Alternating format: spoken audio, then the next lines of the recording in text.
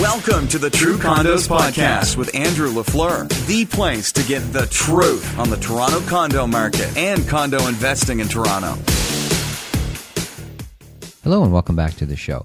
This week we're going to do something a little bit different. It's just going to be me talking for a few minutes about a few subjects that are on my mind lately this week. A few things that, educational things for learning more about condo investing in the market, and also just hopefully adding some more value to you, the listener, the condo investor, as you're seeking to get the highest returns for your money in the market. Or if you're a new investor or just getting into it, learning how to get your feet wet and get started in the game. So I had a great interview lined up this week, but unfortunately change of plans with the person I was interviewing, and we're going to just push that one back to next week. So I didn't want to leave you hanging, all my loyal listeners out there. I know on the podcast that I listen to, it really bugs me when somebody misses a week or doesn't follow their schedule. So I am committed to doing this podcast every single week. And so with that in mind, here is today's episode. The first thing I want to talk about are small condos. There was an article once again this week on the micro condo phenomena, and I was fortunate enough to be interviewed and featured in that piece once again. For whatever reason, I seem to have become known as the expert in micro condos or condos under 400 square feet in the city of Toronto.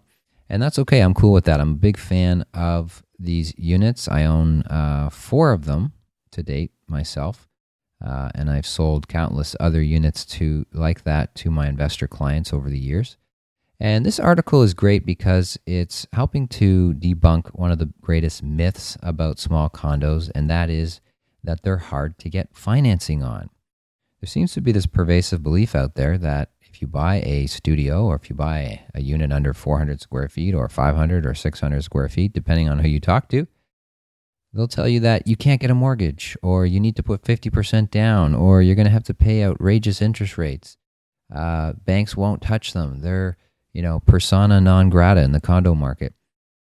And this is absolutely false. And I've been telling my clients this and practicing what I preach on this point for many years now.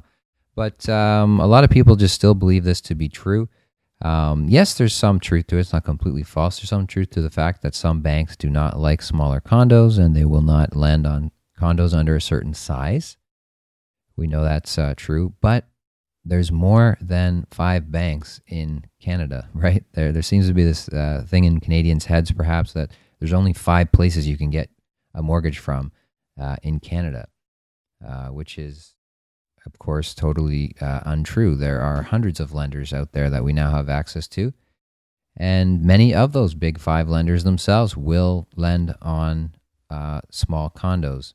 RBC, of course, is the bank that I use myself. So a lot of people that believe this myth are often shocked when I tell them I have my mortgage or I have multiple mortgages on condos under 400 square feet with RBC. Last I checked, I think they're the largest bank in Canada. So they do not have any size restrictions at RBC. But the point that I made in the article, and the point that I've been hammering home, is that, listen, bank policies are not written in stone. Every bank has different policies, but they're changing them all the time. So what's true today may not be true tomorrow. I might have to switch from RBC if they suddenly change their policy and go somewhere else. But more likely what's going to happen is the other banks who are restricting on smaller units are going to come around, finally wake up, get their heads out of the sand, and realize that these units are great units for them as lenders to provide financing. The reason is because they're the safest investments out there. Quite contrary to what somebody might tell you, these are not risky investments. These are the safest investments to buy. And here's why. There's 3 reasons. One is that they're the easiest to rent out. That's right. Studio condos are the easiest to rent out. The smaller, the better. For the simple reason that they are always the cheapest units on the market. If you have something that is cheaper than everyone else on the market, you will have an endless supply of people willing to buy it from you. This is just basic common sense. This is economics 101. A lot of these big bankers, I don't know, maybe they skipped Econ 101 back in the day in university, but they seem to miss this point that if you have something available that you're selling and it's the same type of product as the competition, but you're cheaper than everyone else, you're obviously going to have the most number of potential customers. Second point, why they're the safest type of investment is because they provide the best cash flow of any unit type. So the reason is because they have the best price to rent ratio. So while they're significantly cheaper than the next unit size up, the amount of rent that you can get from a studio is only marginally less than the next unit up, okay? So when you break down price to rent ratios for different units, you're always going to find in every building that the studios give you the best ratio, and the studios give you the best cash flow. So you can have a 2-bedroom unit that costs you $500,000, and maybe if you're lucky, it gives you $300 a month, positive cash flow. Or you could buy a studio for $200,000 or $220,000, and it's also going to give you $300 a month. Which one is a better investment? Well, it's not a black and white answer. I'm being a bit facetious there. There are pros and cons to different unit types. But if you're a cash flow investor, if that is your goal, if you're a long-term investor, if you're not in the market to flip, if you're not thinking about selling, but rather you're thinking about buying and holding, then studios are absolutely great units to have. And the third reason why they're the safest investment is because they have the lowest vacancy rate. And again, that's sort of going back to the cheapest units. They have the largest number of potential renters looking for them. And so they will have the lowest vacancy rates. And I don't have any hard evidence to show you that other than just do a quick search on MLS for studio units for rent, and then do another search for 1-bedrooms and 2-bedrooms. What you're going to find is at any given point in time in the downtown core especially, you might see 5, 10, 15, 20 studios for rent in the entire downtown core on the market, and you're going to see hundreds of 1-bedrooms, hundreds of 2-bedrooms available if you look at the entire city. So again, if these units come up, they're snatched up immediately. None of my studios have ever been empty, and it's again going to the fact that these are safe investments. I hope that more banks are going to get their heads out of the sand on this issue and finance them. But even if none of them change their ways, again, I'm not worried whatsoever as a studio investor because I know that RBC and many other banks do not have size restrictions. And I'm going to continue to enjoy great cash flows with 20% down and market rates for mortgages. I'm not paying premiums or anything like that. And I will include a link to this on the show notes for this episode. Before we go any further, I should mention that, truecondos.com/episode 22. Okay, the next point is I want to talk about the yield curve. So this one's going to be a little bit technical. So if you're not technically inclined, you might want to not listen to this part. But talking to a client, a common thing I find with many pre-construction, would-be pre-construction investors, they have this fear that I don't want to buy pre-construction because I'm worried that interest rates, when I have to close in a few years, are going to be so much higher than they are today. And the property's not going to cash flow. I'm going to be in the hole, this kind of thing. Now, there's a few different points that I bring up on that. I'm not going to go over everything today, but I want to talk about the yield curve. So if you Google yield curve, I'm going to include a link to the yield curve for the Canadian yield curve for the bond market in Canada here on truecondos.com/episode 22, the show notes for this episode. But basically the point is the yield curve tracks the same risk level of debt over a variety of terms. Okay, so it's looking from 60 days out to 30 years out. How much return can you expect to get on your money if you're locking in for shorter term versus longer term? Obviously, if you're locking in for longer term, you can expect higher rates. If you're locking in for shorter term, you're going to get lower rates. But basically, how this pertains to the mortgage question, the mortgage rate question, is look at the difference on the yield curve between the 5-year money and 10-year money, because that will be very instructive to where mortgage rates, where interest rates are likely going over the next 5 and 10 years. And when you do that, what you find is that the spread between 5-year money and 10-year money is incredibly narrow. So what's happening is that very smart people, hundreds of very smart people who are betting, thousands of smart people who are betting on the markets every single day, people that are far smarter than you or I, are basically saying that the 10-year money is, the difference between 10-year money and 5-year money is so narrow. They're basically, what they're indicating to us is that they do not believe that interest rates are going to be having any significant change in the next 5 years. Currently, the spread between 5-year and 10-year is about, on the bond, is a 5-year bond 1.55 and a 10-year bond 2.06, of a difference of about 0.5. 1 year ago, at this time, the difference was from 1.83 to 2.6, a difference of 0.8. So a year ago, it was a difference of 0.8. Today, it's about a difference of 0.5.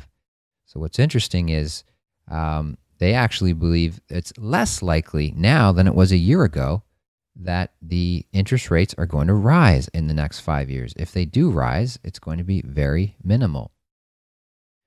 So again, people that are far smarter than you or I are saying interest rates are not going anywhere over the next 5 years. So if you're worried about that, you need to stop worrying about that. You need to, again, you don't need to reinvent the wheel when it comes to condo investing and figuring out what to do with your money and figuring out what's a good and bad investment. Follow those people who have come before you. Follow those people who are smarter than you. And when you do that, you succeed and you'll make money. You don't have to figure it all out yourself. Just look at people who are have millions and millions of dollars to invest and who have already figured it out for you. So there we go. That's the yield curve. A little piece of tidbit of information for you there. The final thing I want to talk about is this concept of the rich getting richer. And what I mean by that is I was at a sales event this past weekend for a new condo launch. We had an insider preview, as we often get, where we're brought in before any other realtors, before, even in this case, before the friends and family even had their sales event. So it's an amazing opportunity, getting in at the lowest possible prices in a new project. But as is often the case with these types of events, we have a very limited period of time to sell these units. We're not given months or weeks or months to sell. We're given days, sometimes just a single day. In this case, we're given a weekend. And it's just a fantastic opportunity to buy. But what we find is that even though this event, I opened it up to all of my clients, all the people who are subscribing to my newsletter, who have gone to truecondos.com and who have subscribed. By the way, if you go to truecondos.com right now, you can sign up for a free 5-part video course about condo investing. So head on over there and pick that one up. But going back to what I'm saying, that even though it's open to all people on my subscription list, what we find is that 90% of the people who actually bought units on this type of event are people who've bought before. And so the people who haven't bought, people who are waiting to get into the market, they are constantly missing out on opportunities like this because they're just not ready to pull the trigger. They're hesitant for whatever reason. They're still doing their homework about condo investing, figuring out if it's right for them, figuring out if this particular opportunity is right for them. And they continually are missing out on opportunities like this. And so it's a case of the rich getting richer once again, where the people who've already invested in the market, who already have a foothold and who are already making money and who've already done this before, they're snapping up all the best units first before anybody else. And the people who are new and trying to get into the game are left on the sidelines because they are just not prepared to make a quick decision on something like this. So the lesson here, I think, for the people who've done this before is, well, obviously you know what I'm saying. I mean, the rich get richer, right? You are, again, specifically the people who purchased at this past event on the weekend. Congratulations to you. You're making a great investment. You're saving a lot of money, and you're going to make a lot of money in the long run. But for those people who are still on the fence, who haven't got into the condo market, the lesson is the best deals go to those who are the quickest and who act the fastest in many cases. And so if you see other experienced condo investors, people who've done this 2, 3, 4, 5 times before, buying units at a particular project or at a particular moment in time, use that as your cue to move and piggyback on their success, on their experience. And again, you don't need to reinvent the wheel here. Just look at what other successful, experienced people are doing and follow them. I really don't have anything else to say other than that. So that is sort of my 3 pointers. We talked about small condos and financing them. We talked about the yield curve and mortgage rates. And we talked about this concept of the rich getting richer and how to take advantage and get on the property investment ladder as a newbie. So thank you very much for listening. Once again, head on over to truecondos.com/episode 22 for the show notes on this episode. And make sure you do sign up for my free video course if you haven't already at truecondos.com. It's a free 5-part video course about condo investing, and I hope you enjoy it. Thanks for listening, and we'll see you next week. Bye. Thanks for listening to the True Condos Podcast. Remember, your positive reviews make a big difference to the show. To learn more about condo investing, become a True Condos subscriber by visiting truecondos.com.